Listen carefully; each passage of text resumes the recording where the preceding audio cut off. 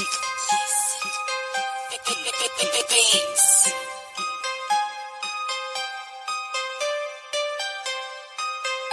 Godfather.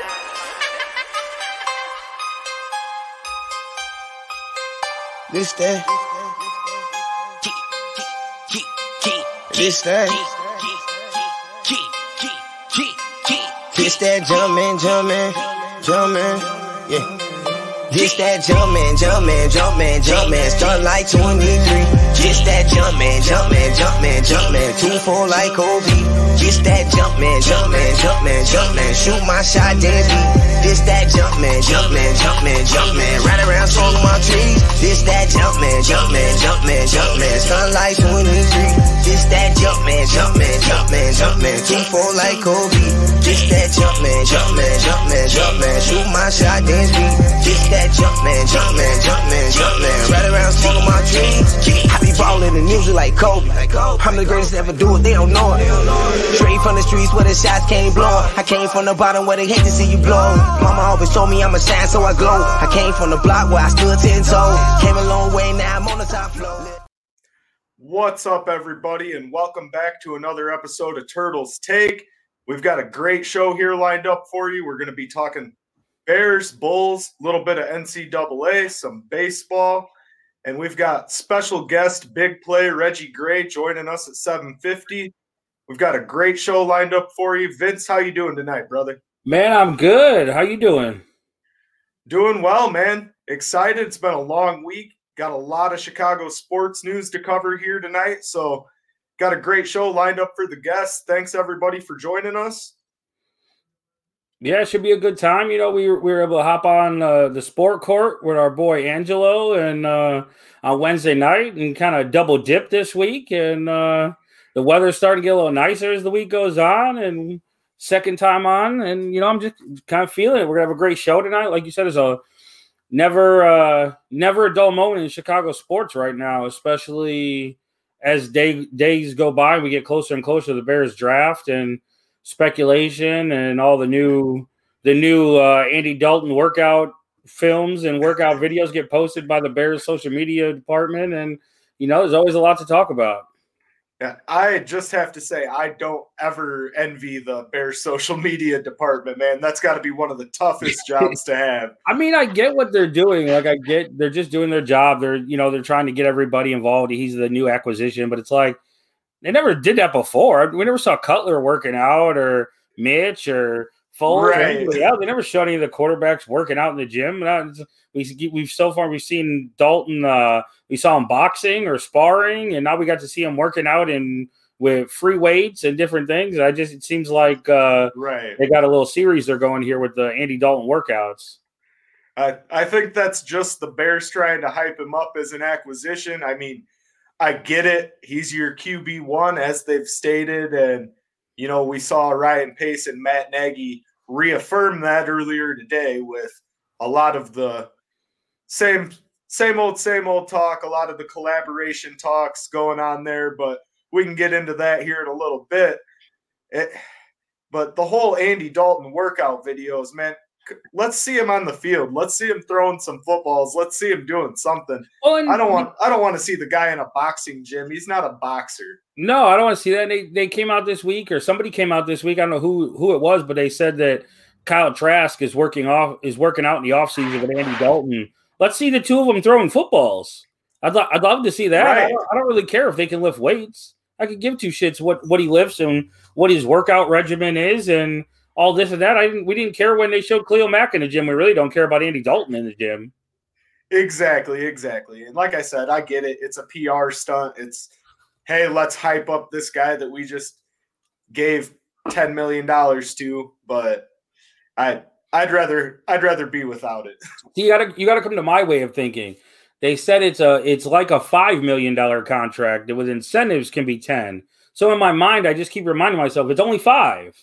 If he hits 10, it means he did something really good because that means the incentives kicked in. You know, then again, Ryan Pace is the one who made the contract, so it could be like, you know, lift X amount of weight in the gym and box so many rounds and you hit your incentive bonus. Yeah. Don't throw X amount of interceptions. Right. So So going back to Ryan Pace and Matt Nagy, today we had the press conference where they came out, talked about a few different things. Andy Dalton in particular, they came out and said that they were really confident with him as a starter. They like the acquisition and they really like the skill set that he brings. They think he'll be great running RPOs and play action, things of that nature. What's your take on that, Vince? Just as far as Andy's mobility and the ability to run the type of offense that Matt Nagy wants to run, because that was another thing Matt Nagy said today was that he would be calling plays again this season. So this is two-sided. The first side is, as the fan, and what I heard was, okay, we got this guy. We don't want you to realize that he's just average at best.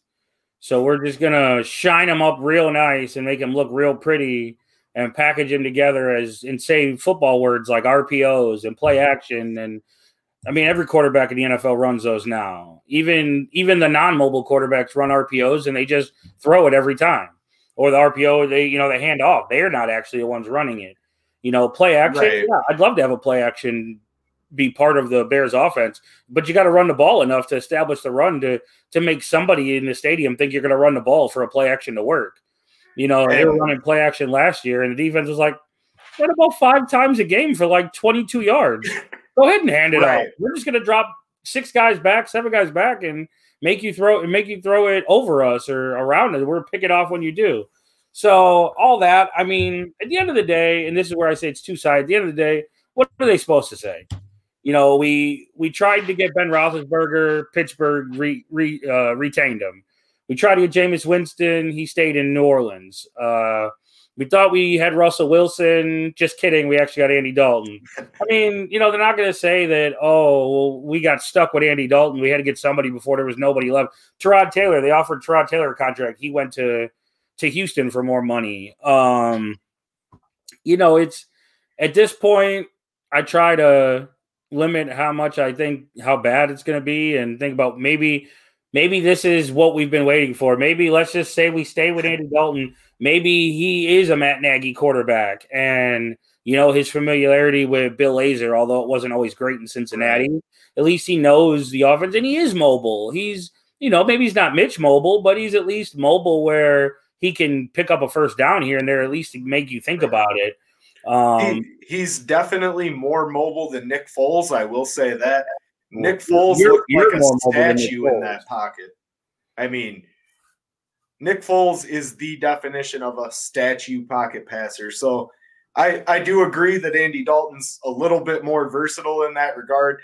He doesn't have Trubisky legs, but he's definitely got the IQ to hit the second and third read, which is something that Mitch always lacked fundamentally since his time in Chicago really began. So yeah, absolutely. If he can, like you said, if he can quickly go from, through all of his progressions and get to the open receiver and find the open man and just take what the defense gives them, maybe the Bears they get a few plays together and they get more touchdowns than we think and they do a little better. The one thing I will say about this offense, it did run when it ran its best when the year that was at Matt Nagy's first year when they lost to Philadelphia. The offense ran because Mitch picked up third downs with his feet. And I've said it here the last couple of shows, and we talked about it on some of our other shows we've been on here on 1252. He just stopped running. Mitch decided that and I still think it was that time he got hurt on Monday Night Football against Minnesota. He was sliding and he got hit, and from then on it was his non-throwing shoulder. And from when he came back, he wasn't the same guy. He was hesitant to run. He wanted to wait. My biggest pet peeve about Mitch was when he'd roll out, get all the way to the sideline, could just flip the ball out of bounds for incomplete, and instead he takes the sack. Like, why? Just flip the ball out of bounds, or then he would step out. Like, just flip the ball, take the incomplete pass. So we'll see. In regards to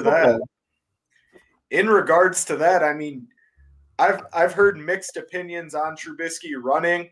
A lot of people have said, our guy Allen saying, spot on, Vince. Take a picture of that.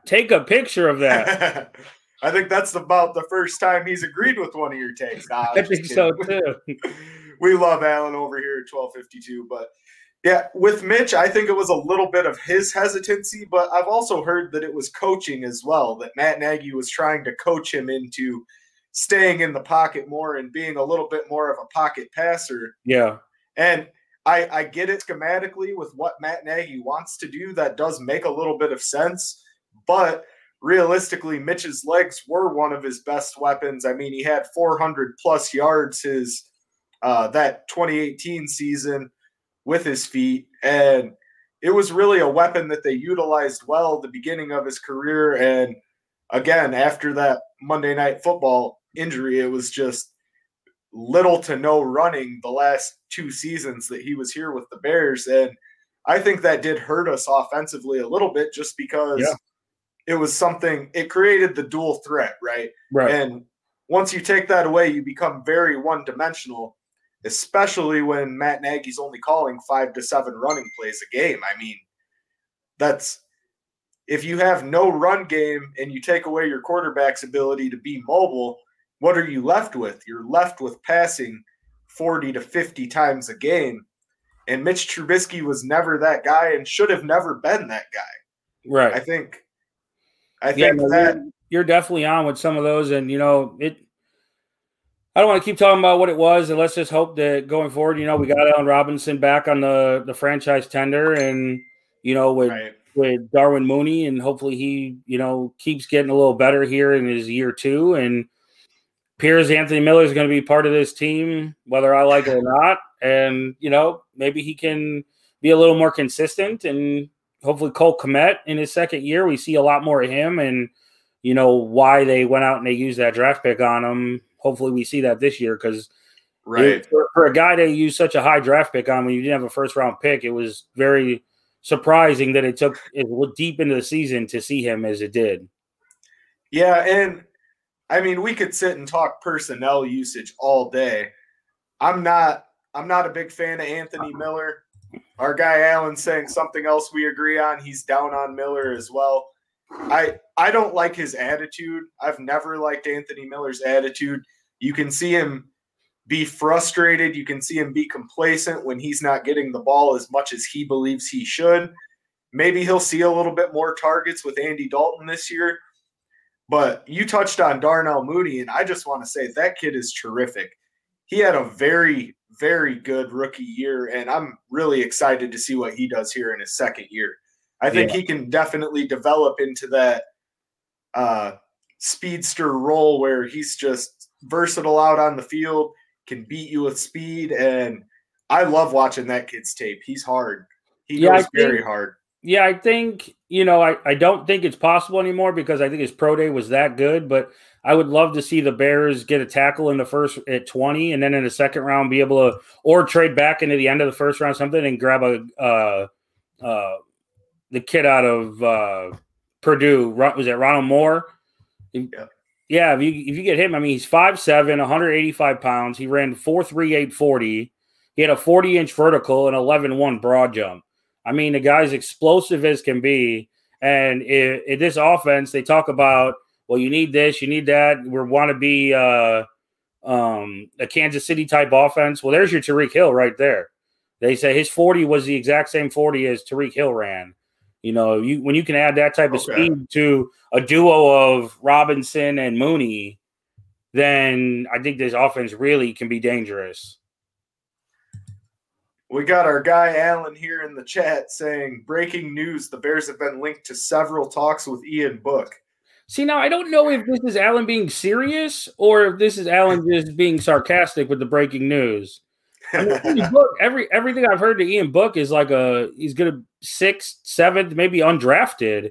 And, I mean, he played at Notre Dame. He looked good. It looked good for the majority of the time at Notre Dame. And it's a guy that I've liked, but I really just haven't seen him on any list when they talk about, oh, okay, so Daniel Greenberg had I would love it. I thought Ian Book, obviously Notre Dame, some people love him, some people hate him.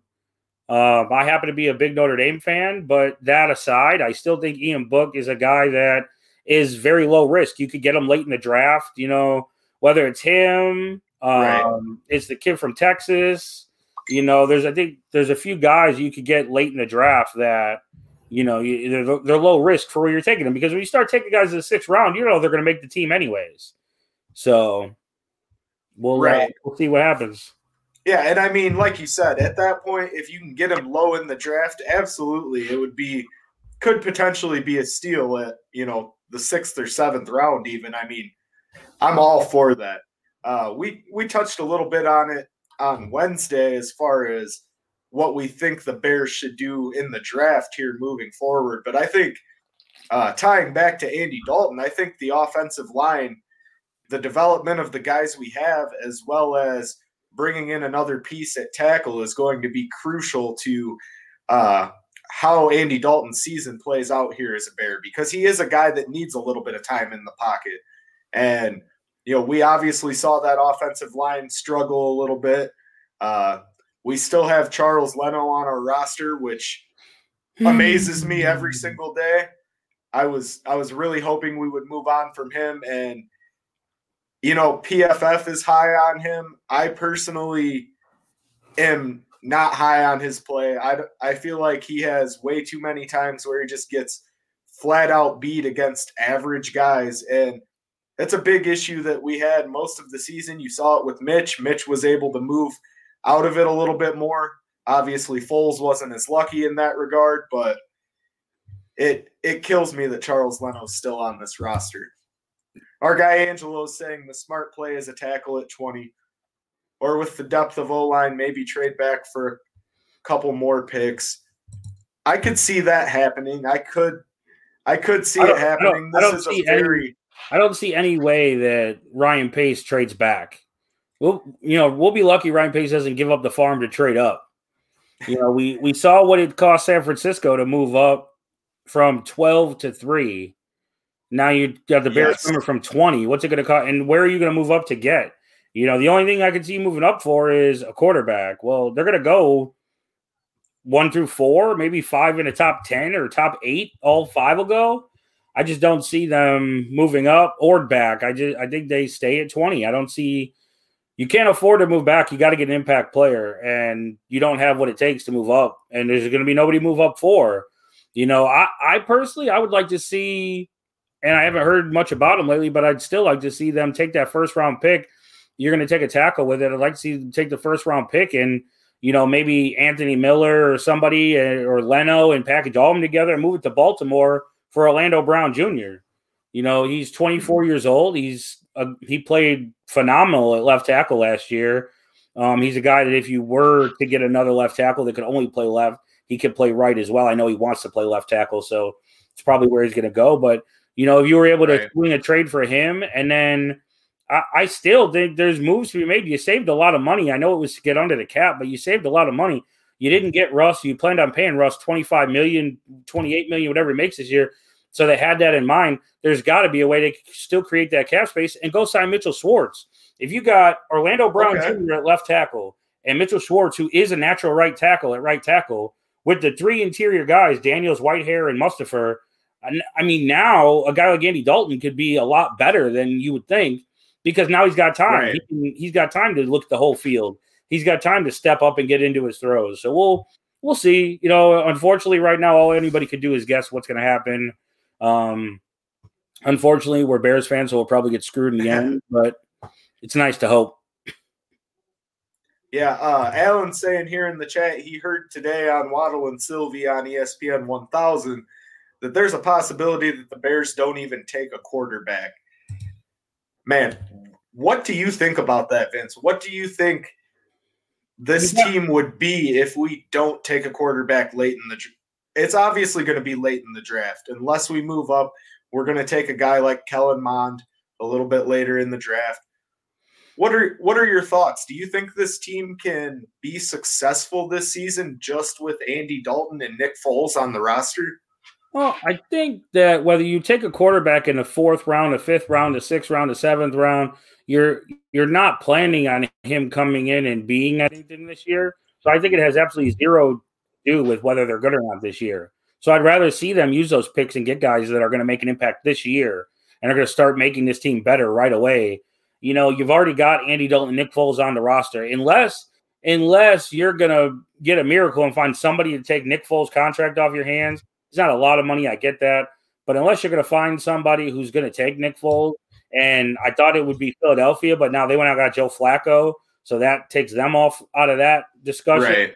Unless you've got somebody that you're definitely going to move Nick Foles to, you might as well just roll with the two of them. Maybe Ian Book falls to undrafted or 7th round, or they got 4 6th-round picks. So if they get a quarterback, I could see it being the 6th round with the 2 extra 6th-round picks, giving them 4 picks in the 6th round. I could see him taking an Ian Book or Ellinger out of Texas, somebody that falls that really wasn't expected to be much. It's more of a project guy. Otherwise, it's not going to upset me if they don't take a quarterback. Like I said, there's not a big difference between rounds 5 through 7 and not taking one at all. Understood. I do understand your take there. I think Alan actually said here in the chat, pitchforks and torches to Hallis Hall. That's kind of my immediate reaction is Ryan Pace has always preached the quarterback position being the most important position, and I believe he's actually been on record saying that he would like to draft a quarterback every year. Yeah, well, we'll see how that worked out. Obviously, that hasn't worked out. I do think we need to take a quarterback in the draft. Do I want to see him move up and trade the farm away to make that happen? Absolutely not. I think with the pieces we have on our defense now and where we're at offensively, we're a couple offensive linemen away from being competitive on the offensive side of the ball. Although Matt Nagy's going to be calling plays again this year, so you'll probably see the famous tight end sweep on the goal line and a bunch of dumb little trick plays. They'll probably though? Nobody complains about the tight end screen and the tight end, all that shit when Travis Kelce scoring touchdowns. So if Bears start getting to the point where they're scoring and they're they got the receivers and they got the line to protect, and Cole Kmet seems like he's very athletic and can be that type of tight end. If they're throwing 2-yard screens to Cole Kmet and he's getting in the end zone, we're not going to hear anybody complain about it. That is true, but Jimmy Graham on a tight end sweep is not a guy that I would be putting out there. Jimmy Graham's not a speedster. I mean, again, when you go back to Matt Nagy and his personnel usage, one thing that really bothered me a lot of last season was that we didn't see more of Ridley on the field at wide receiver. I think he's a serviceable guy. I know they said right towards the end of the season that him and Nagy had some disagreements. I'm not sure to what extent that affected his seeing the field, but I've been saying since we acquired Ridley that I would like to see more of him on the field, and it just hasn't happened for one reason or another. So if you drafted Riley Ridley, obviously I thought he was going to be a playmaker. They drafted Riley Ridley. He can't get on the field, and he's behind guys like Javon Wims and other guys who just aren't the guy either. Clearly, he's not showing anything in practice to say, okay, this guy deserves a shot, because it's not like the Bears had world beaters at wide receiver behind Allen Robinson and Mooney last year. If anybody was halfway decent, they would have got a look. So that makes me worry about what Riley Ridley is as a pro. Everybody sees a lot of these guys the way they play in college, and they go, oh, well, he's a sure thing, bring him in, and he's going to change the offense. Well, some guys come from college, they're just not that good. We saw them go deep into the sack of tricks and players at wide receiver to try to find some sort of option that gave the offense a spark, yet he was never one of the guys they went to. It's got to be more than an argument. I know they disagreed about his playing time, but that goes back to if you're not showing, and I'm not at practice, none of us are, so we don't know, but if the guy is that good at practice, he's going to see the field, especially when you're looking for a spark from somewhere, and you're bringing all these guys in off the street. The Dwayne Harrises and all these guys that they brought in. That if he was you thought there was a remote chance that he could make the offense better, you would have gave him a shot. So it took Cole Kmet a long time to get on the field. These guys coming out of college, sometimes it takes them a long time to adjust to the speed of the NFL. And, you get a guy like Riley Ridley who comes from Alabama and Georgia and these big-time programs that they're the big dog. They go against a lot of really crappy teams. in college. Well, every week you're Absolutely. lining up against some of the best dudes in the world, even if you're playing the worst team in the NFL. So it's very possible that he just never gave them a reason to play him. Okay. Yeah. And I do understand your perspective on it. I like his size. I liked his speed coming out of the draft. I think for a guy his size, he would have been a good complement on the offense. I would have liked to see him get some play time over Wims and over Miller as well. But who knows? Maybe he'll develop a little bit more here over the offseason and going into this next year. And maybe we will see a little bit more of him coming out next year.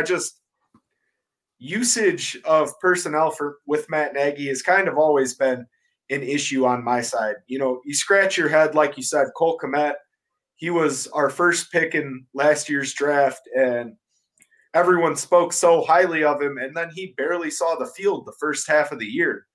Right. And you thought that Jimmy Graham was going to kind of be that bridge tight end, and he was average. He was okay, but he didn't do anything that was definitive enough to say we got to keep him out here and not let Cole in the game.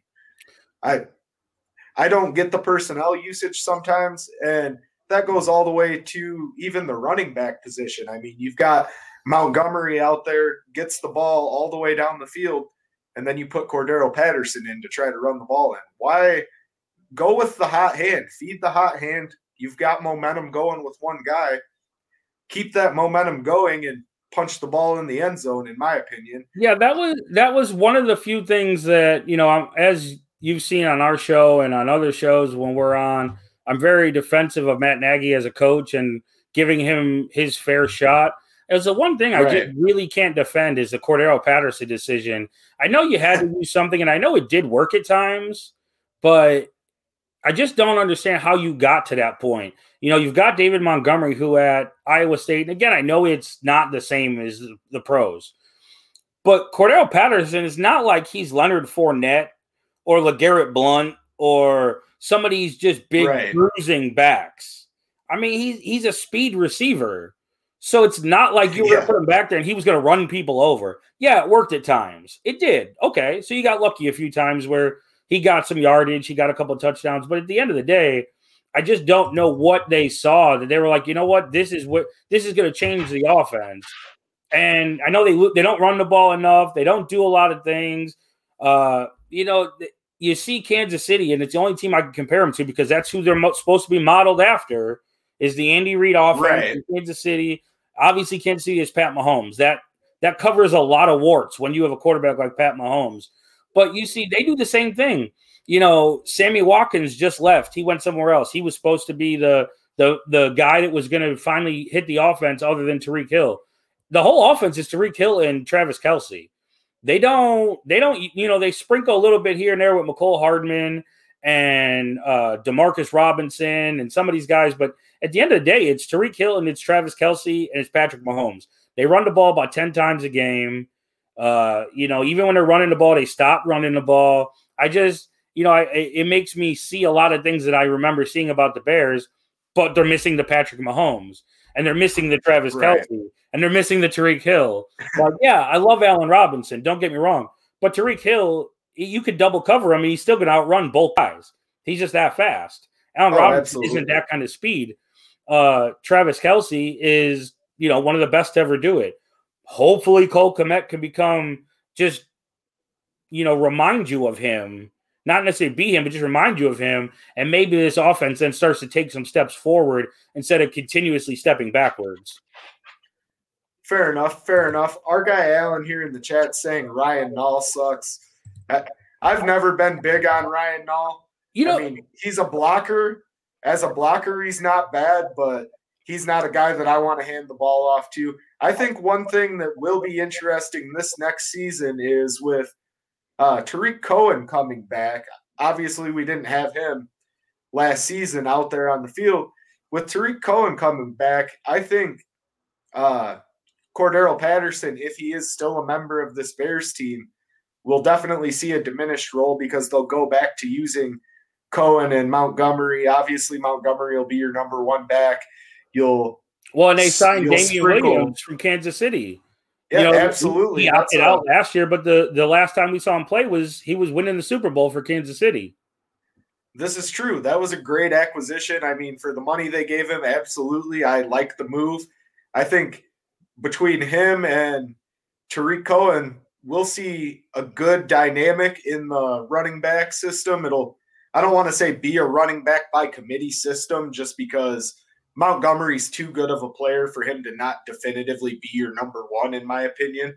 I've always been really high on David Montgomery. I've liked watching him when he played in college. I mean, and obviously only some of that translates to the NFL, but that kid's a hard runner. He'll put his head down and hit the smallest of holes. I mean, you saw the offensive line get desecrated last season, and somehow he'd slip through the tiniest crack for, a 7 to 10 yard gain. And the kid plays with heart. He's definitely got the mindset for it. And I've always enjoyed watching Montgomery play, but now you add a couple.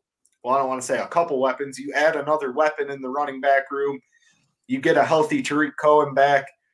I don't see Cordero Patterson, if he's still here with the Bears, playing that big of a role this coming season. See, I got a few things jumped in my head as you were talking about David Montgomery and Cordero Patterson. First off, I hate April Fool's Day.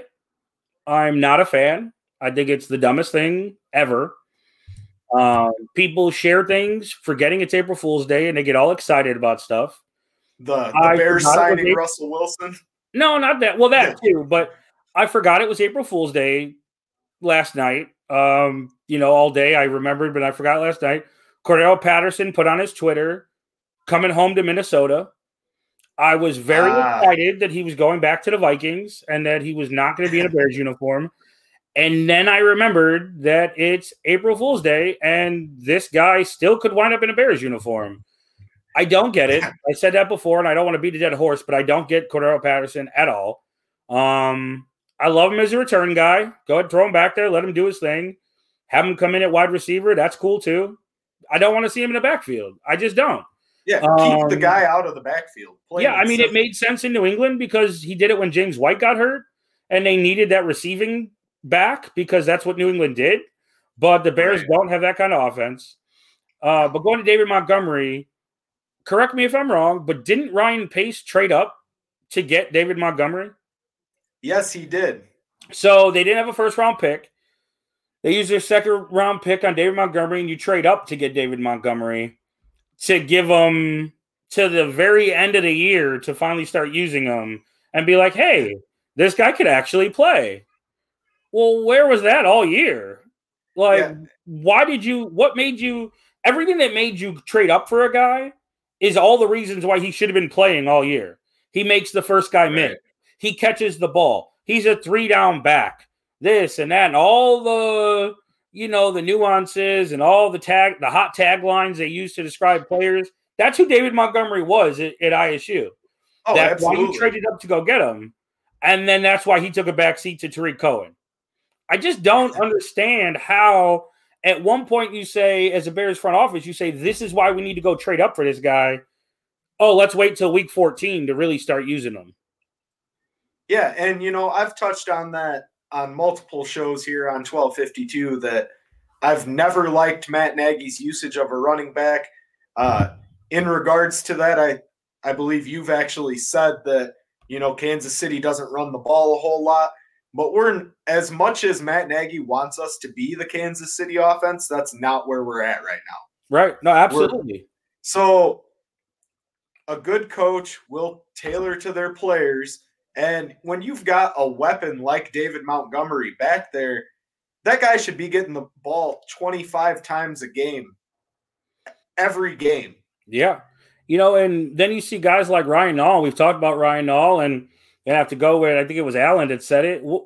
Why is this guy even on the team? You had him on the team all year, but you thought so much of him that you had to bring a wide receiver into the backfield in Cordero Patterson and use Cordero Patterson on 4th and short and 3rd and short and all those plays because you thought he was the guy. And I get it. He's long. You thought he might be able to reach out, blah, blah, blah.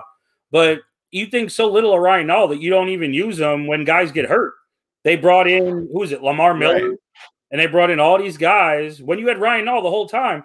But yet, as soon as we hit free agency, the first damn free agent signing or re-signing I see is Ryan Nall.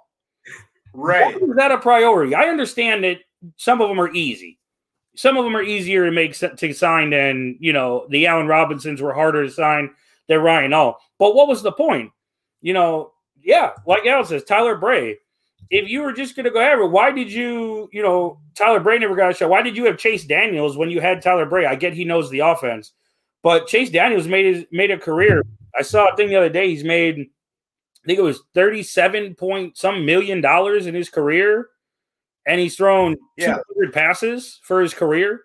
He's made it was $100-something thousand a pass attempt or something like that. Just some stupid number. But people keep finding him. Like, I just, as much as I love to defend Matt Nagy, and I think he hasn't got a fair shot because he didn't have a quarterback, there's also some very, very questionable at best decisions they made with personnel and player usage, like you talked about.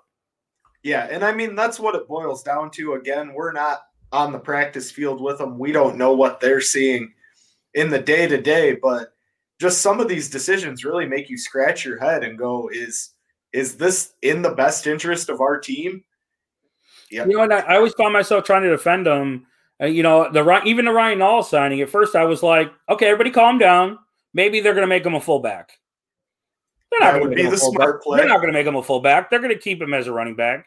I said, they're talking about re-signing Cordell Patterson. Well, they're probably going to put him back at wide receiver.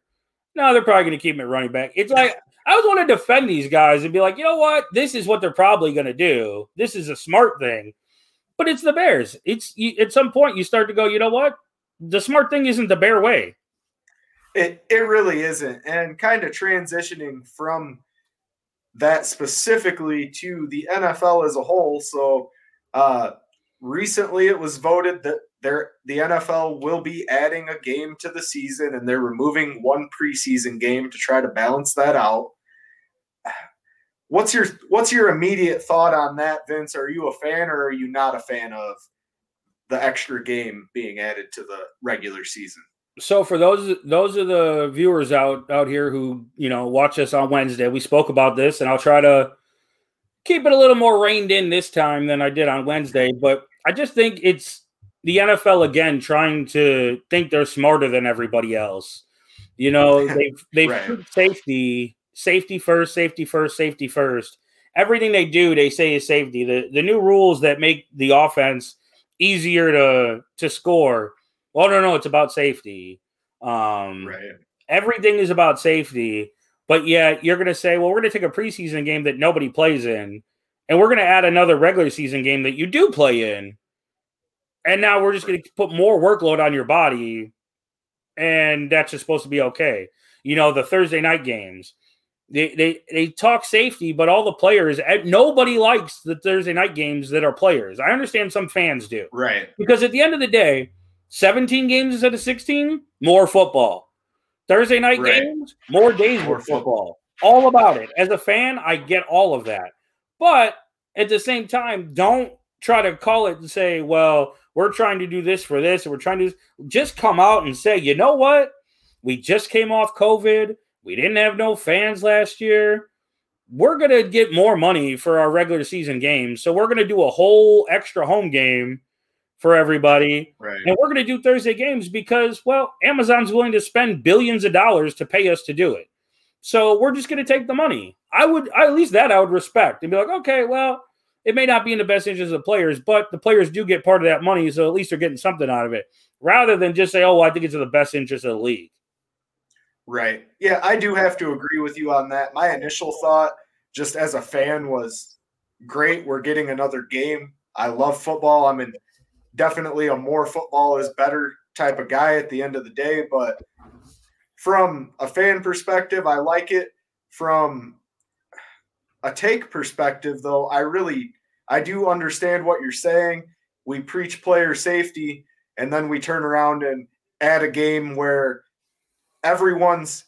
it's going to go one of two ways, right? Either everybody's going to be playing or the playoff seeding's already going to be set the games aren't going to matter, and then nobody's going to be playing anyway. So I think it'll be interesting to see how teams approach this extra game this year. And I mean, obviously, it was something that was voted a yes by every team except the Chicago Bears, which that's another thing. When you talk about how backwards this organization is on certain things, man, I think that was just a big publicity stunt for the Bears to say to players that were unhappy with it, hey, come play for us. We voted against this because we care about you. We care about player safety, blah, blah, blah. But in reality, they knew that everyone else was going to vote yes, I'm sure. They had to at least have that feeling. You know what, Dave? Everything since Matt Nagy's been here, he's a player's coach. He is very much about him, and they've said him and Sean McVay are very much the preseason nobody plays. They're very much about resting players' bodies, stuff like that. So I could see a lot of reasons why they would say no, but I think you hit it dead on when you said at the end of the day they knew it was going to pass. The owners talked; they knew the majority was going to pass. Most felt it would be unanimous. I feel like at the end of the day, at the last second, they said, you know what? Let's just say no. Let's vote against it. It'll still pass. And then we could just say, well, you know what? We fought for it. We tried to only keep it 16. Right. We care about the players. We care about their safety.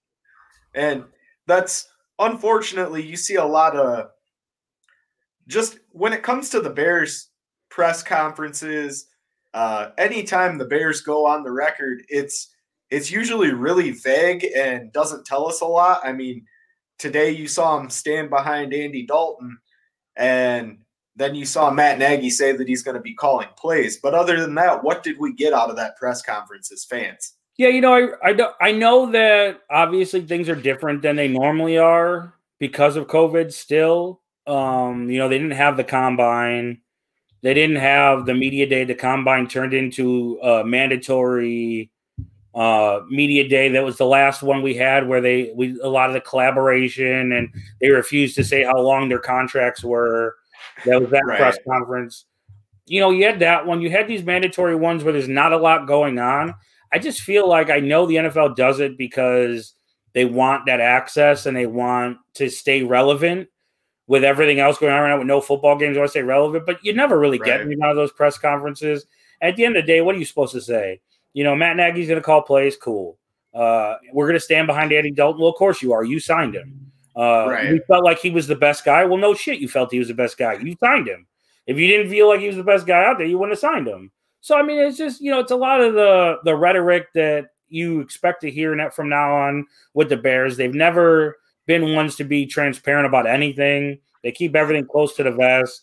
I just wish the NFL wouldn't make them mandatory, because all it does is irritate Bears fans that you get the same press conference every time. You might as well be a pre-recorded interview or press conference that you just press play every time you're going to have a press conference. It's going to be a lot of McCaskey and Ted Phillips talking about how Ryan Pace is the football department. He's the head of football. You're going to get a lot of Ryan Pace talking about how great Matt Nagy is. Matt Nagy talking about how great Ryan Pace is. Everybody loves everybody. Everybody gets along. And that's why we feel they're the best guys for their position. Well, at some point, winning football games is more than, well, everybody gets along. Mike Tomlin, they say that he's tough to get along with sometimes, but you know what? He's never had a losing season with the Steelers. Right. I mean, at some point, winning has to be what matters. And unfortunately for the Bears, that they're not that type of franchise.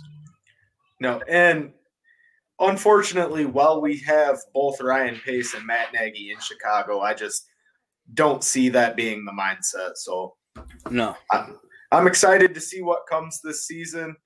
Excited to see how the 17th game plays into the season, and I'm gonna be as optimistic as possible with Andy Dalton here moving forward.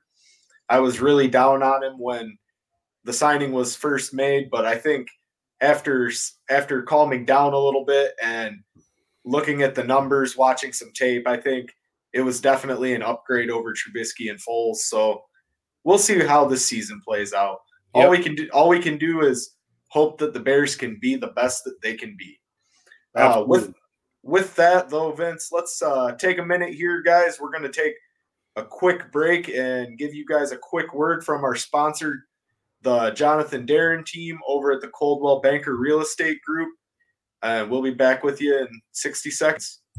Hi, I'm Jonathan Darren, licensed real estate broker with Coldwell Banker Real Estate Group in Homer Glen. Are you looking to buy or sell? Have you been disappointed in the past? The Jonathan Darren team with Coldwell Banker Real Estate Group focuses on providing you with a concierge level of service during the process of buying or selling. We are a service-oriented team with a fresh and professional approach to selling real estate. Our goal is to combine knowledge, skills, and passion to exceed our clients' expectations, and most of all, we truly care. We are a knowledgeable real estate team focused on offering expertise and innovative solutions for our clients. The Jonathan Darren team has 5 full-service real estate brokers and a dedicated full-time marketer servicing all of Chicagoland. We will customize a detailed plan around your timeline for a sale, purchase, investment, estate, or other needs. Real estate transactions can be stressful, but don't need to be. Let us handle it for you. Visit our website, homesbyjdt.com, or call 708-308-1938 today. Expect better in real estate. Choose the Jonathan Darren team. All right, guys. Again, that was a quick word from our sponsor, Jonathan Darren, and his team over at the Coldwell Banker Real Estate Group. Definitely give them a call if you're looking to make a purchase in the area. I just want to interrupt for a second. I know before we go anywhere else, I got something sent to us we have our own little group chat here at 1252. So the Raptors are beating the Warriors 105-52 right now. What? It just came across the chat. The Raptors are leading. Let me pull it up again. Let me look off screen. 105-52 with 1:59 left in the third quarter. What is going on there? I have no idea, but they're down 50, and they've given up 102 points still with 2 minutes left in the third quarter. Obviously, something's going on there. We'll have to check on that after the show, but I mean, that's definitely nothing like what I anticipated that game would be. Yeah, I'm sorry. It just threw me off guard there for a second when I saw it come across. Right. No, absolutely. That's a crazy score differential. And I mean, we just saw what Golden State did to our Bulls. Yeah. Unfortunately. So, it's almost one of those things like in football, they say any given Sunday, any given night on the NBA court, something crazy can happen. I hear that. There must be some big plays in that game, and I'll use the pun there to go ahead and transition to our guest here. And we're bringing out, he's a 2-time Arena Bowl champ, Arena Bowl MVP, all Ironman team, Playmaker of the Year, Wide Receiver of the Year, Western Illinois alum, and Morgan Park's own big play, Reggie Gray. What's up, Reggie? How we doing? Just hanging in there. How y'all guys doing? We're doing well. Thanks for joining joining us. We appreciate you coming on with us. How's it going? Oh, it's going good. Excuse the darkness. I'm actually in the car. I'm not driving. I'm pulled over. But, no, you're all good. We appreciate you taking the time out to hop on with us here. Before we get into the back and forth and telling everybody about you, just give us a little bit of your story, man. How did you, coming up through high school and college, and how did you get to the AFL and, your whole background? Oh, man. Well, I first started playing organized football in 6th grade. Not sure what. I believe that maybe have been in 96. Showing my age there a little bit. I believe it was 96. So I first started playing, and I fell in love with it. Played 6th grade through 8th, and then went to Morgan Park High School, 9th grade. My whole high school career basically, and they recruited me this summer to come there. I was so shocked to get a phone call, asking if I wanted to come play football at Morgan Park. I was so shocked. I guess that was my first stage of recruiting ever. But I was excited. Went there. It was a big culture shock to me because I hadn't lifted a weight in my life, and I go there and they outside lifting weights and just all type of stuff. But but yes, I started my career in high school, Morgan Park High School. I may add, best public um, school ever. But yeah, I went there and I actually broke my ankle going into my sophomore year, so I wasn't able to transition to varsity until my junior year. But my first 2 years, I was actually just playing running back. I would have number 20 because of Barry Sanders. I took up after him, and I was trying to be that shifty, shake you like a crossover on the football field type of player.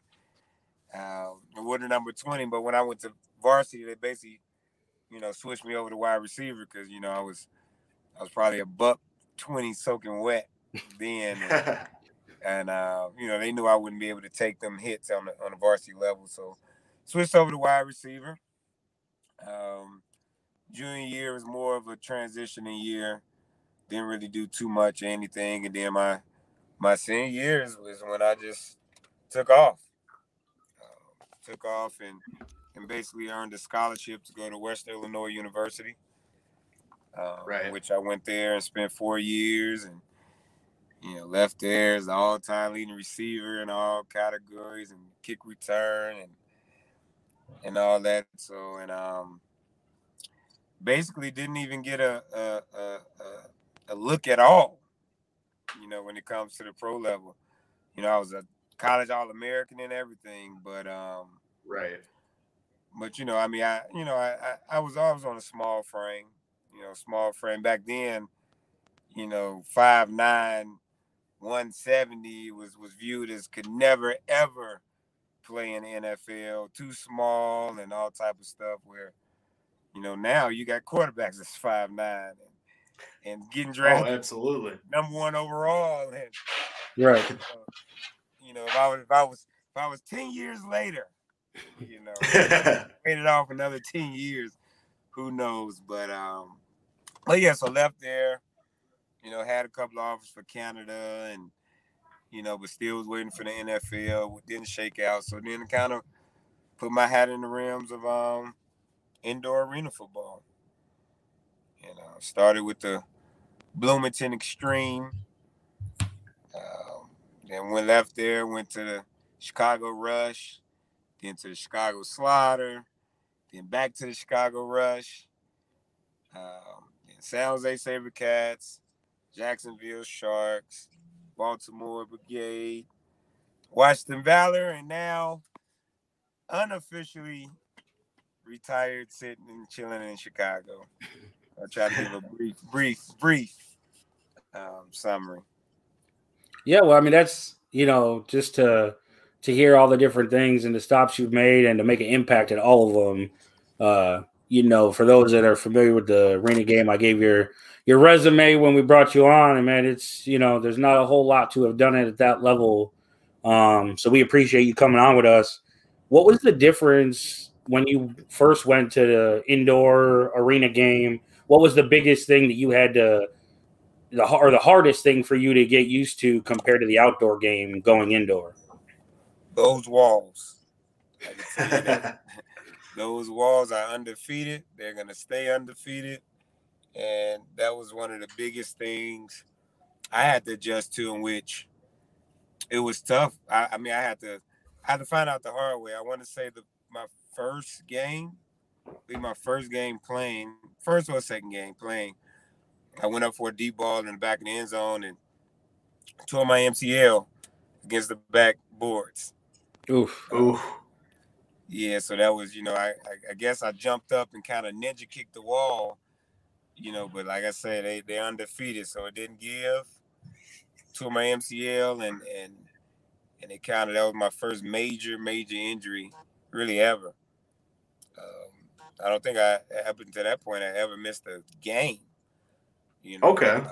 And from grade school to high school to college, I don't think I ever missed an actual game. And so to tell you MCL was really it was a downing experience at the moment. Because I still had aspirations of, maybe making it to the NFL, and I didn't know how serious MCL injuries were, but I just knew it was the knee. And right. yeah, that was the biggest obstacle that I had to come mastering, which it was those walls. Did the size of the field take some getting used to playing receiver? It did as well. Obviously, it's smaller in length, and it's Right. surrounded by those walls. But just having, smaller areas to try to work through, and it wasn't too many juking things going on Right. on that level, because as soon as you catch the ball, you got 2 or 3 guys on you. And I mean, it was difficult trying to adjust. The good thing about the indoor arena game is, it's you pass a little bit more than even the typical, college that I went to. We were predominantly, running the ball. So me even going into it and just the little bit more passing that was being done, I was excited about it. Then obviously, you go to the arena football and it's 95% passing, which 5% is a run play, which is a trick play technically. But yeah, the field being smaller, you definitely have to adjust to that. And I would say it was more adjusting to the angles, because once you learn the angles, then the field actually seems a little bigger. So it's making those adjustments. So you talked about, the different places you played in the AFL, the Jacksonvilles and the San Jose's and Washington, Chicago. I'm going to put you a little bit on the spot here. Out of all the places you played, who's the best quarterback you played with? Oh, I thought you were going to say the best play. I was going to say Chicago. Hometown, Chicago, everything. Right. Wow. So you said, okay, repeat the question again. So out of all the places you played, who is the best quarterback you've ever played with? Ooh, the best quarterback that I ever played with. I guess it's kind of tricky, because it was either the best quarterback when I was there with them, or the best that I think, in my opinion, just overall. I guess your choice. I'm a little biased. When it comes to picking a quarterback. I mean, I played with some great ones now. Tommy Grady, Eric Meyer, Russ Mickner, Nate Stanley. Then I played with probably another 10 quarterbacks that, they were coming in and out, and, so I don't want to disregard anyone. But, can't forget Nick, the Laser, Nick Davila, even though I was only able to play for him for maybe 2 games, before he, got injured, serious injury. Prayers out to him, as he deal with that neck injury still. I would go with the quarterback I played the most years with, and it's not so much me ranking them as far as the elite quarterbacks. I'm not doing that. I'm just saying more as far as for me playing, I would have to say Russ Mickner. Okay. I only played with Nick for 2 games. I played with Eric Meyer, for a season, stuff like that. So they're great quarterbacks. Tommy Grady played with him for half a season. Great quarterbacks. Right. Now, we go as to ranking, that's a different ball game. Right, different question. Right. Right, that's a different question. But as far as who I've played with for my years, I got to give it to Russ Mickner. And another thing was that he was my college quarterback too for 2 years. My first year, he was my college quarterback. Then I went to the Rush. He was my quarterback my first 2 years with the Rush. He was with my quarterback my 2 years in San Jose. So we just had a good chemistry. We had a great chemistry, I may add. So I would have to say Russ. And that makes sense. I mean, you build a dynamic with a player, like you said, from college all the way to a couple different teams there within the Arena League. And you obviously had spent the most time with him, gotten the most comfortable with him, and that always translates well on the field. I mean, we see it all the time, so definitely makes sense. Definitely. So for those that followed your career, not only were you a dynamic wide receiver, but one of the best return men in the Arena League when you played. If you had one choice, what was the most you got more enjoyment out of doing? Was it the one play touchdown catches or taking that ball off the net on a return and taking it to the house?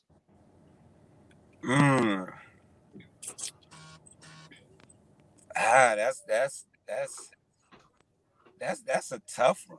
That's a tough one. I mean, but I would want to say that kick return is something special in an arena game. Basically because all eyes are on you.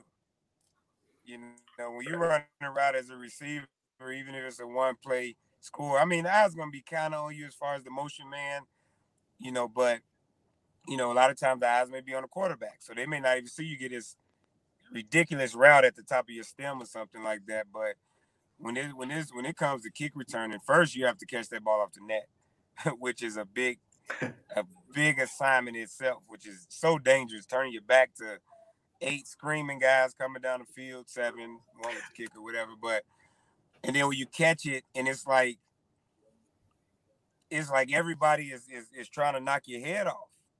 You know, when you make a couple of moves, make a couple of guys miss, then turn on them jets and things like that. And then when you finally score, then you have all 7 of your teammates coming down there to celebrate with you because they just had a big part of it and they were able to get down there fast enough. Where on offense, the linemen, some of them come down, some of them be like, all right, yeah, you good, type thing. I would say that kick return, to be able to go technically 50 plus yards, to go score a touchdown. And I think that brings a lot of excitement, and I think it might be that. Definitely. Yeah, that's as far as kick returns go in the league. Do you want to explain that a little bit to some of our viewers that may not be as familiar with how that goes in the arena football? Oh yeah, in the arena football game, they had their own patented rules where you had nets, and basically just think about a field goal in an outdoor game. And on the side of that field goal is bouncing nets. Basically like you go and you throw a ball against it and it bounces back and come back to you. So when it comes to the kickoff, basically, unless you're onside kicking it or something, they're kicking it to those nets. Now good kickers, they know how to kick it where it bounces sideways. They know how to kick it low enough where it almost hit a bar, because it's a bar separating what that connects the nets. And then the other difficult part is it's a net in between the field goal post. So therefore, if the kicker kicks through the field goal post, the ball is still live because it hits the net and it comes down at a different angle as well. So so your conventional, kickoff in an outdoor game, they kick it, you field it, you can just bring it back out. But when it comes to the arena game, they kick it off the nets. You literally have to follow the ball from when it was kicked over your head, turning around, seeing it hit off the net, and then still be able to catch it, and then turn and run. The good thing about it is it's a rule. It's I think they technically, the kickoff team cannot pass the 5-yard line before you catch the ball. Now, okay, in theory, that's the rule. But I mean, genetically wise, it's not too many fast people that get down there as soon as you catch it off the net and they're in your face that fast. It's kind of impossible, but it's possible, because sometimes the ball can get caught in the net and you got to wait on it. Sometimes it take a funny bounce and pop high in the air and you got to wait on it. So no one is running down there thinking I have to stop at the 5-yard line. And I've got caught a couple of times where I caught it, it got hung up, and a ball carried me to turn and catch it towards the guys, and I literally got blew up. And the coaches, any special team coach in the arena game will tell the guys, I don't care about that penalty. You just run down and lighten him up, But so we're protected to a certain degree, but it's not really protected because them guys are not slowing down. They come in full throttle. Okay, yeah. Thanks for giving our viewers just a little bit of insight on that for those that may not have been familiar with the rules. I can imagine that's got to be something that was at first a little bit difficult to adjust to, just because in college you field some kicks in the open field, and then all of a sudden now you've got to learn this whole new dynamic with the timing of the nets and everything. I'm sure it definitely was something to adjust to at first. Oh yeah, definitely was something to adjust to. I was a nervous wreck about doing it. I've returned, All-American kick returner in college and returned in the other indoor games that didn't have the net. But the fact of having to do it, and the thing was, I was just thrown out there. Like you can't really practice too much off the nets because you can't get into the arena until probably the day before the game to be able to, when they set up the field and get off the net. So I was kind of just thrown in there, and it was just really just trial and error, trial and error. But I was definitely a nervous wreck, But once you kind of do it over and over again, you kind of get the tricks and the trade, and you kind of know how the ball bounce and things like that. But I would say my first couple of years, even though I did it, it was very nerve-wracking. Very nerve-wracking. Well, and it got tricky too because, like Reggie talked about, there's a metal. If you could picture, there's a metal frame around these nets. So as the ball gets close to the edge of the net, you're in position to get it off the net, and it hits the iron, and now it takes a completely different bounce, and now it's a live ball. Right. That's the thing too. I didn't mention that. As soon as that ball go past 10 yards, just like any other football, that's a live ball. So even if the ball hit off the iron and bounce, and that ball is live. So it's almost like you have to field it. I mean, it's been a lot of times where guys, I would say even myself maybe a few times, didn't field the ball correctly and it was bouncing and they grabbed it and recovered it. And the thing is, they recovered and scored a touchdown. So it is a different game, a different beast, and you have to be something special in order to, be able to field the kicks. So out of your two Arena Bowls, the two teams that you played on for the Arena Bowl, which was your favorite, Arena Bowl win, and which was the most fun? Oh, okay. Yeah, it's a tie between favorite. I would say both of them are favorites because one, obviously, winning your first championship, on arena level, that's remarkable. But then it also was my favorite when I won it in DC, is because we played the Baltimore team who I played with the year before.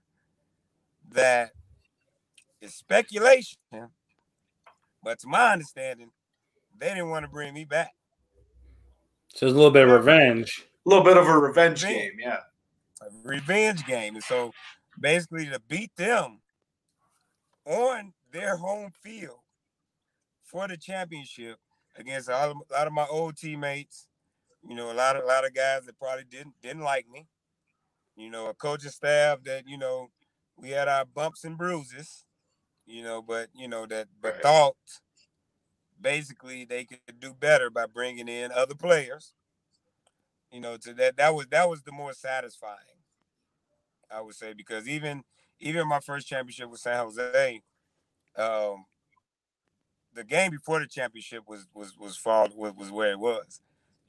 Over there, the San Jose Arizona rivalry, that was a rivalry in itself, and that was the game before the championship, before the Arena Bowl. So so once we won that game, the Arena Bowl was kind of just like, okay, we're here, we might as well go and win it. But we had so much satisfaction beating Arizona the game before. The championship was almost like, don't get me wrong, we wanted to win it, but it was almost like, we should win it. So let's just go. But I would say the one I had the most fun in was definitely San Jose. Definitely San Jose. For one, that championship game in Baltimore, I was playing on a completely torn hamstring. So I was on all type of shots, medication, wraps, everything. I was just trying to get through the game, but I wanted to be there for my teammates. But I was hurting. I mean, torn to where I probably after that game I probably couldn't jog for 3-4 months. That's how bad it was. Wow. Oh wow. But when adrenaline rushing and you kind of get that shot, and I don't recommend it for anybody, but it can make you do some things that you didn't think you can do. But San Jose definitely, because it was a challenge. I was at the peak of my game. I was a little banged up there too, but you had a team with a bunch of all-stars on their side, team with a bunch of all-stars on our side. They had a great defensive back that it was a challenge going against. It was fun. It was fun. Just the talking back and forth. It was just a lot of fun. And I showed my tail that game. I got Arena Bowl MVP that game, so that was a lot of fun as well. So yeah, so those are the answer to those two. I'm a little long-winded, I guess. I just love. No, you're good. You're good. We, like I said, we appreciate you being on. The detailed answers are always fun to. It's always nice to get. You don't know about the revenge games and the injuries guys play with. I think in sports in general, a lot of times guys play with injuries, and you're like, man, he just didn't show up today. He just didn't look like himself. And then later on, you find out, oh, he was playing with injury, and just kind of forced himself through it and stuff like that. Oh yeah. I mean, you never want to make the excuse like, oh, I did this and that because my injury, stuff like that. I mean, nobody wants to hear it because everybody deals with it.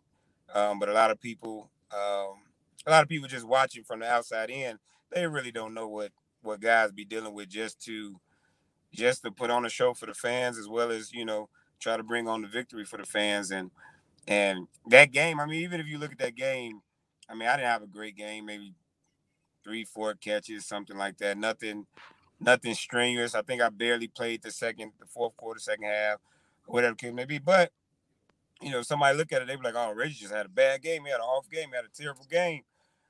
Okay, that's fine. We got the W. We got the victory. We had a lot of capable guys that could do what they do. But I was just happy to be out there with them and just go for it. But yeah, a lot of people don't understand injuries. Even if you're at your top of your game, injuries tend to slow you down a lot. In which, sometimes it's not about age, which they always throw that on people, but age and skill level and stuff like that, your skill diminished. No, sometimes you banged up and you just can't do some of the things you would like to do.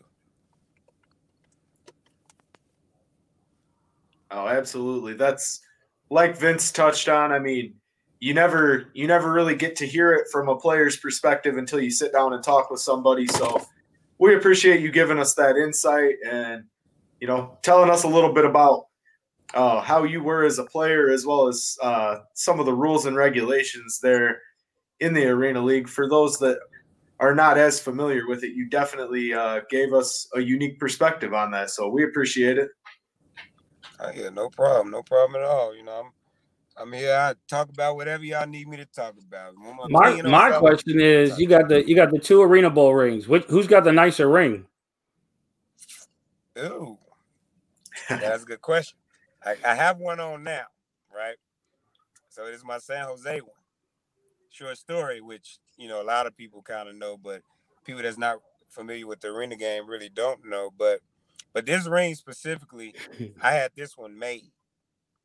San Jose ring. Okay. It was made from the design that San Jose had made to give to the players.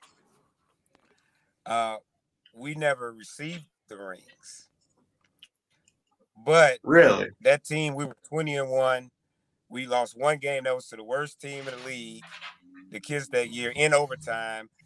We rested players, whatever it may be. But it's the best arena team in arena football history. It's my opinion, but I think it's a strong case that it should be bar none, just based on what we did, what we accomplished. But we didn't get the rings. So a lot of players in the league was like, oh, well, y'all not the real champions. Y'all can't be real champions because y'all ain't got rings to kind of support it. So, it's tandem. So, but the ring in D.C., that one's kind of put up. That's a remarkable ring. I can say that is a remarkable ring. It came with insurance, showing how much they cut. It's a very expensive ring. I can put it like that. And you got to understand that our owners were Ted Leonis and the Monumental Group, who owns the Wizards, the Mystics. Right. So The Capitals. the Capitals, can't leave the Capitals, and so they knew what it meant to actually have a championship ring. So they went over and beyond for the rings. Now, and going back to the San Jose ring, we recently just got the word that we're getting our rings. I actually saw on Facebook, I saw some of the guys who've started to receive them. Some of the guys are starting to receive their rings. I haven't got mine yet. I'm patiently waiting. I've been patiently waiting for 6 years, so therefore I can wait a little bit longer. But they're on their way, and I'm excited to see how these rings are. And so to compare the ring I purchased and the Wizard ring, there's hands down, I could throw this ring away, technically speaking. But when I get the San Jose SaberCat ring, I definitely will have both of them in a little mantle next to each other, only to be brought out on special occasions. I'm still gonna wear this ring. It still symbolizes, whatever. But this one, if I lose it, I didn't pay a grip for it. If I lost them other 2 rings, I'd be highly upset. So those rings will only be coming out, probably if I got to give a Hall of Fame speech or something one day. Or, special occasions when I just want to kind of, stun a little bit and show these real diamonds and gold. And because I can tell you that one I have with Monumental, with the Washington team, that thing is, I went and got it appraised too. So very, very expensive. And I would not choose to wear something like that on my ring at all, in my hand at all times. Right. Right. It costs too much. Well, yeah, it's definitely missed. The game is missed by a lot of people, and everybody who followed arena football, even just for a little bit of time, Big Play Reggie Gray is a household name. Oh, well, thank you. I tried to work that. I tried to make it a household name for anybody that kind of know arena football. I mean, really for the Chicagoland area. I'd be surprised sometimes that, a lot of guys that play football in Chicago, they're familiar with me. And it's definitely a humbling experience. I take pride in the high school I went to, and being from a Chicago public school, I take pride in that all day, every day. Now I've been trying to play a little 7-on-7, in these leagues, but still dealing with some injuries and some lawsuits and stuff like that, so I can't touch on that too much. Right.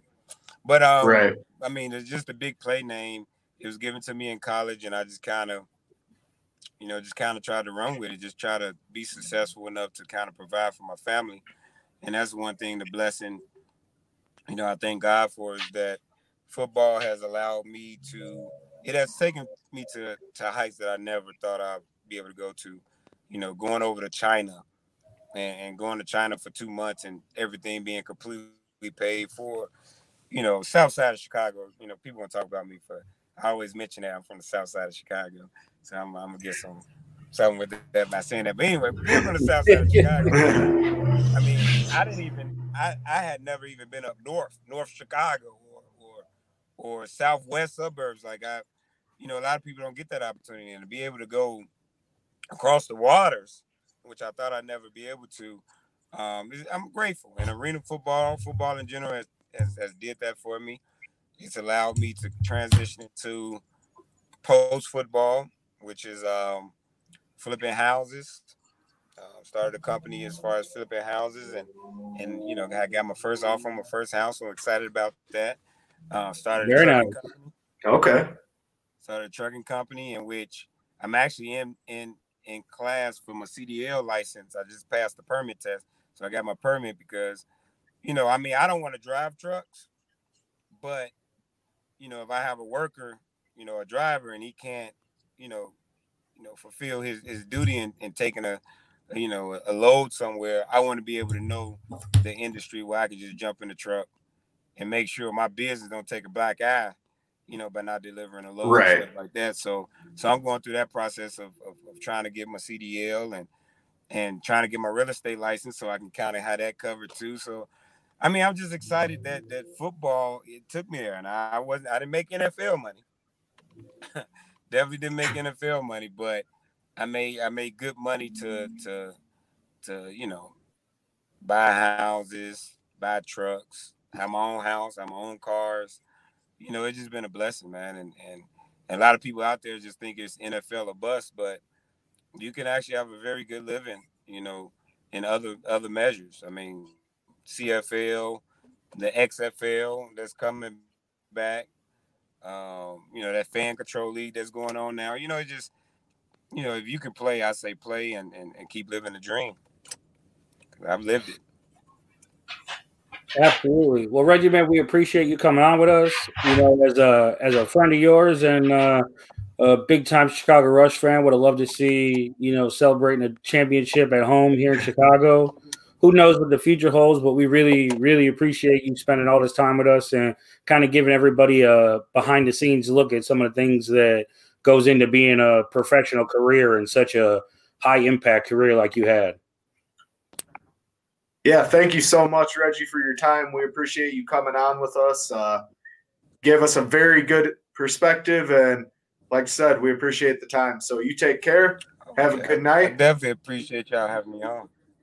Yeah, definitely. You're a friend of the show. Maybe we'll have you on again here, not to, closer to the draft, where we had you, we had Steve Edwards, and we had Derek Ross on, and you guys have all just been great interviews, and we appreciate all of your guys' time. Oh, yeah, no problem. Just throwing out a hint or a sneak preview. Don't be surprised if the AFL comes back.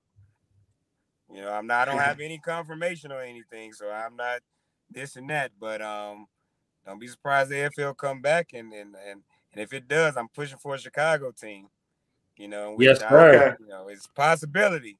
So don't think Arena game is dead yet. So hopefully we'll get to see you out there one more time, and we'll get to see Chicago again. And again, man, just absolutely thank you so much for your time. All right, you guys have a good one. Appreciate it for having me. Yep. Thanks, Reggie. Take care. That was an excellent interview. He absolutely fired off some answers. I mean, that guy just the knowledge that he shares. I mean, we've had a couple other Arena League guys come on with us, but just to hear the perspective from a wide receiver, especially when wide receiver and kick returner, especially when you're talking about the challenges, he said it was very difficult, obviously, with the walls and everything, getting accustomed to that, and then as well as being a returner with and without the nets, that's a big dynamic to adjust to. So it was cool to hear that perspective. And yeah, it was really cool to get the behind the scenes, playing with injuries and the difference in championships and the whole thing with the rings with San Jose. And a lot of people don't know, but Reggie, when he played, he wore hockey pads. He didn't wear football pads. He wore hockey pads. Right. He was always the high motion guy, so he wanted to be able to move the best he can. But just all the behind the scenes that he really opened the door to things that you usually don't. Like you said, you don't hear about a lot of that unless you sit down with a player and get their behind the scenes perspective. So we appreciate him being on with us. Another great interview. Before we get to any other part of the show, we want to take a second to get a word in from one of our big sponsors here with 1252 Nick and Ivy Brewing.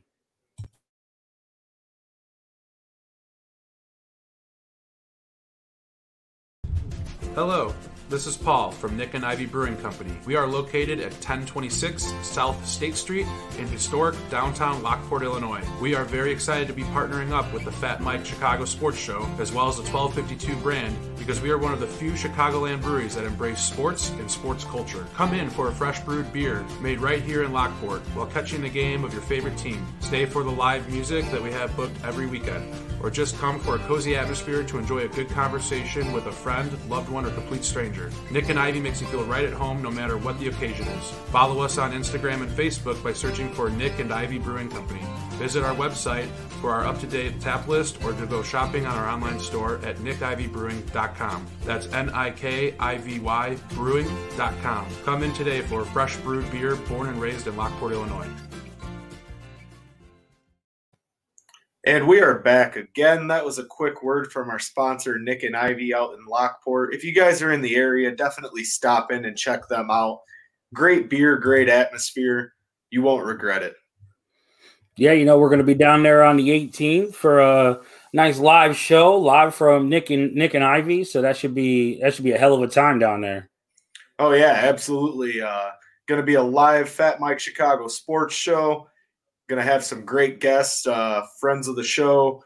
David Schuster and Fred Hubner, I believe, are going to be joining the show for that one. So be another great remote.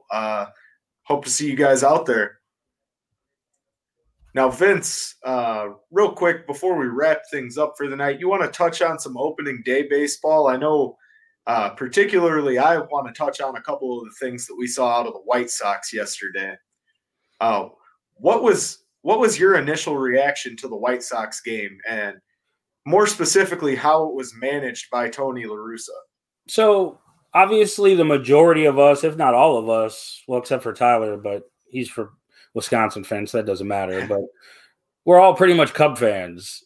So right. But we like to, we cover the Sox. We hit both sides. We like to cover everything. When I heard they hired Tony La Russa, and I said this on Wednesday, when I heard they hired Tony La Russa, I thought it was a horrible, horrible mistake. I thought it should have been A.J. Hinch. I think that the game is not what it was when Tony was a coach and he was on the bench and he was using his gut to decide everything. I think there's, some sort of analytics is used no matter what team you're with now. Some teams more than others. Our guy Allen here said that Tony blew that call. I'm thinking he's talking about the not reviewing the steal. There's just there's things that Tony's not used to, and everybody said that he was going to get in the way. And then as spring training started and all the players bought in, it was, he's the right guy. All the players love him, this and that. But now here it is, just one game in, and you're already wondering, did they make a horrible mistake? First off, not reviewing, like Alan said, that he blew that call completely. And it's not just on him. I mean, there's guys that are supposed to tell him, hey, you're supposed to review that. But, sitting Andrew Vaughn, you brought the kid up. He's a hot prospect.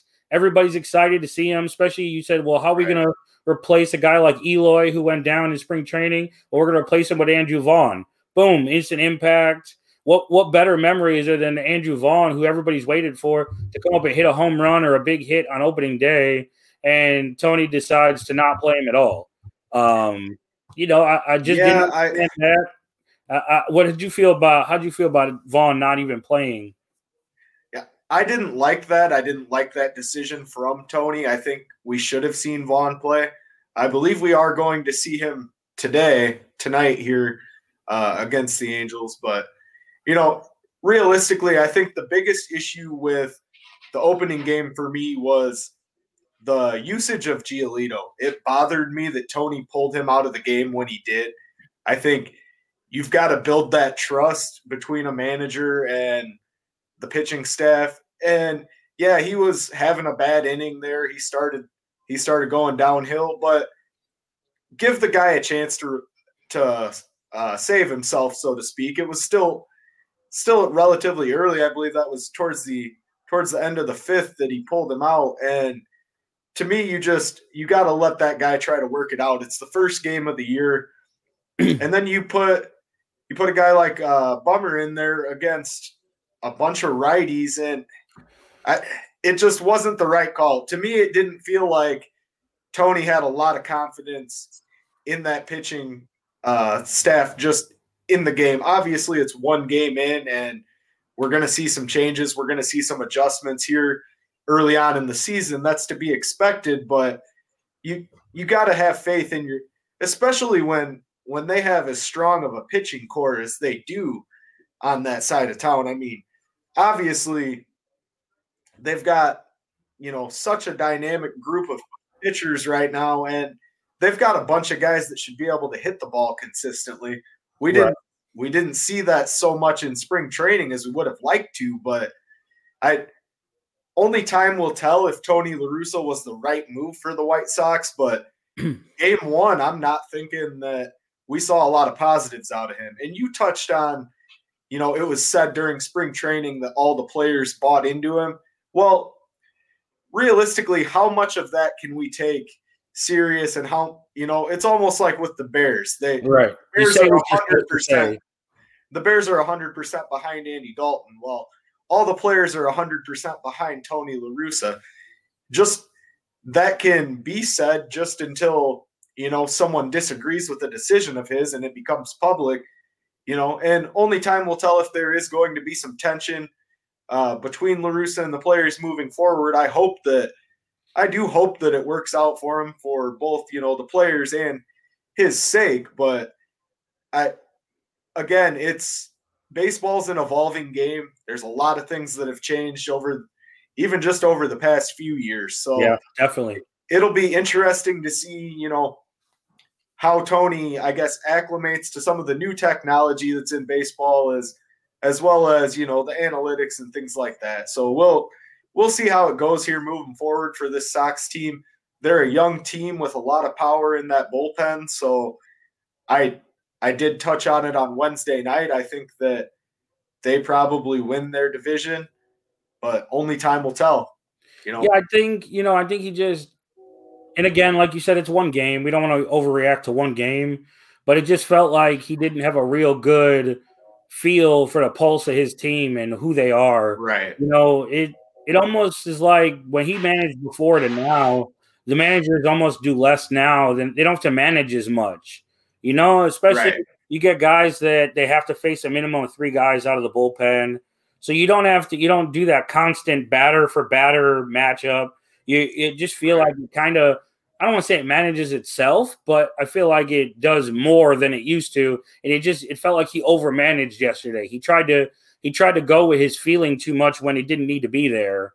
And, we'll see if that's something that continues over the course of 162, or if that's just all of us overreacting to one game because it's opening day and everybody's watching opening day. But, I have to agree with you when you said about Giolito. You see a lot of guys, they go 5 innings, 4 innings, 3 innings on opening day, but you see the Scherzers and the Kershaws and all the DeGroms, all those guys, a lot of times they come out, they're complete games on opening day. And if Giolito did a lot to get himself into the discussion of that top tier starting pitchers, and he's your ace, I tend to agree with you, especially because there's 161 after the opening day. So it's not like you're deciding the playoffs off that game. Let him try to get out of it. Let him build that relationship with him now where he can, he goes, you know what? Coach has my back. We got a connection. He trusted me and I'm going to go out there and do it for him. So we'll see how that goes. I don't want to overblow it off one game, but we'll just see how that plays out. Right. Transitioning here a little bit, Vince, what would you say if I told you that the Bulls were actually beating the Jazz right now? I would say that the seas have parted. Everything is lined up. The AK we trust, and Vooch is having himself a game, and these moves are starting to take the Bulls in the direction we want to go. Well, the score is only 25-24. So. Man, you got no idea. I thought it was like the fourth quarter. I lost track of time. I thought it was like the fourth quarter. Bulls are blowing out the Jazz, and they're up 30, and Vooch is blocked Jokic 4 times. And it's 25-24 right at the end of the first. I think it's obviously still early. There's a lot of a game to be played there still, but realistically, it's nice to see them, staying competitive with a team like the Jazz, because the last time we played them, man, I mean, it was hard to watch with. Yeah. Well, and even with the Bulls, with the losing streak they've had since they made the trades and that, I still feel like that buzz is still there. Like everybody's still excited about this Bulls team now. They're waiting for that game where they take off, where it's like this, okay, they gelled, and now we're going to see that Bulls team that's going to, start beating those top teams in the NBA. And if you don't make those moves at the deadline, that buzz isn't there. That, if they sell off everybody, then it's just the same Bulls. But this is a different team. It's going to take time for them to gel. It's going to take time for them to practice together. And yeah, like our guy Allen said, give it time. They're going to get it right. And a lot of these moves, they weren't just made for right now. They were made for the future, and they were made for the offseason. They rather than getting to the offseason where you go, okay, well, what plan are we going to go? What route are we going to take? What path is this team on? It's very clear the path that this team is on now. And we're no longer in that rebuilding. We're ready to compete.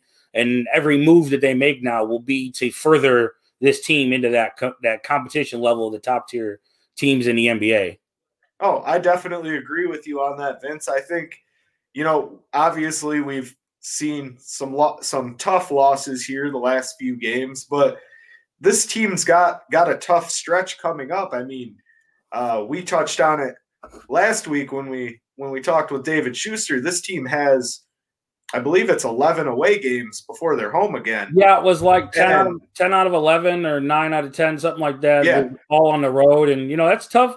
It's tough for a young team. So it was nice to get a couple, a veteran like Vucevic who's been around, and you just add that feel to the team where it's like we want to go out and beat every team now. Well, and I think it speaks volumes that, we went out and got a guy like Vooch who can do a little bit of everything. He is definitely a clear improvement over Wendell Carter Jr. I got to laugh a little bit because I did see in some of the Bulls groups that I'm in, I did see some people posting Wendell Carter Jr.'s stat line the other night. And, oh, my God, he put up 23 points. Well, now that they got rid of Vooch, who else are they going to give the ball to? Not only did they get rid of Vooch, they got rid of 4 of their 5 starters from the game before. I mean, absolutely. They had nobody, I think, but Terrence Ross was the only one left. It's like, well, of course he's going to score. They got nobody else. Right. They're totally in rebuild mode. Yeah. So, they can keep Carter and they can keep the rebuild, and the Bulls will keep making moves to get to a championship. Right. Yeah, I think we made some great moves there at the trade deadline. Obviously everyone's big on Vooch, but I'm really big on Daniel Tice as well. Yeah, absolutely. He's a bulldog. That guy was, really beloved by his teammates, and they were really sad to see him go, obviously. Great locker room guy, great effort guy, good hustle guy. He could play the center. He could play the 5, he could play the 4. He's just a very, very give you everything he's got type guy. Yeah, I think personally I would love to see him moving forward. Just have him at the 4 and have Vooch at the 5. That's a hell of a matchup right there. And then if you got Vooch at the 5, and you got Tice at the 4, and Williams at the 3, and you got Zach at the 2. Now we're just looking for that point guard, and this team's going to play elite defense with that lineup, and they're going to score too. Right. Our guy Allen here in the chat saying he's the defensive presence that we need to get these other guys going. Totally. Absolutely. Agree. I mean, Patrick Williams has been solid defensively. I obviously want to see him improve, but realistically, you get a guy like that to really push the defensive side of the ball, and then we can stay in games with some of these top-tier teams that, go out there and score 115 points a game. Well, if you can, slow the pace down and really have a defensive presence that's respected, that changes the whole dynamic of the games you're playing. And what it does, it makes the whole roster more versatile. Obviously they're gonna make some changes in the offseason, but you got guys like Thaddeus Young. If you went with the lineup we talked about, now you bring in other guys to right now for the rest of the year. You still got Laurie coming off the bench, so he could play minutes at the 4, and Tice can get some time at the 5 to give Vooch a break. You got Thaddeus Young. Thaddeus Young, if you want to go small, you got Thaddeus Young who, doing his best Draymond Green impression this year with playing the small center and, rebounding and passing and scoring a few points. It just, regardless of what happens in the games now, they're fun to watch. They're fun to watch and they're fun to cheer. For the last, I don't know how many years, it's been painful to be a Bulls fan. And you felt wrong even wanting to cheer for them. And now it feels good to, have everybody around the NBA and on national shows talking about the great moves the Bulls made and, how great the Bulls are and how all of a sudden they're a team that guys want to play on. Those are things you want to hear. Those are things we've been missing as a Bulls fan, and not to keep ragging on Ryan Pace, but those are the moves that the Bears don't make. So to have a Chicago team that does make them, at least we have that going for us, and it gives us something to be excited about. Oh, absolutely. Like you said, I think for the first time in a long time, there's some buzz around this team. There's definitely some upside as far as playability, watchability is going to be up. You're going to see a lot more people that haven't been following the Bulls as closely return and start watching again. So I'm excited to see what this team does here the rest of this year. And then obviously moving forward, really we're one piece away. Just get that point guard that's a true facilitator, and this team could be very promising moving forward. So yeah, I absolutely agree. On that note, Vince, I want to thank our sponsors. I want to thank Nick and Ivy Brewing, as well as the Jonathan Darren team over there with the Coldwell Banker Real Estate Group. Want to thank you guys, our guests, for coming to join us tonight. It was great having big play Reggie Gray on, give us a little bit more perspective about arena football and some of the rules and just the mentality that goes into playing indoor versus outdoor football. So it's been a great show, guys. Thank you for joining us. We appreciate it, and we hope to see you again next week. Definitely. Real quick, this coming Wednesday on the Fat Mike Chicago Sports Show here on the 1252 Network, they've got some big name guests coming on. They've got Pat Boyle coming on. That's going to be huge. Obviously, I know Mike's going to – all you hockey nuts. Absolutely. Mike's going to have a lot of hockey to talk about with him. Mike's a diehard hockey fan. I think I follow hockey religiously, but that guy knows more hockey. He's almost knows more hockey than I've forgotten. So absolutely. I believe as well they may be having Jim McMahon do an interview, but more to come on that. Right, that is what I heard. Some more to come on that. So definitely check out Fat Mike next Wednesday. Thanks again to all our fans for joining us tonight, and have a good night, everybody. Good night, everybody.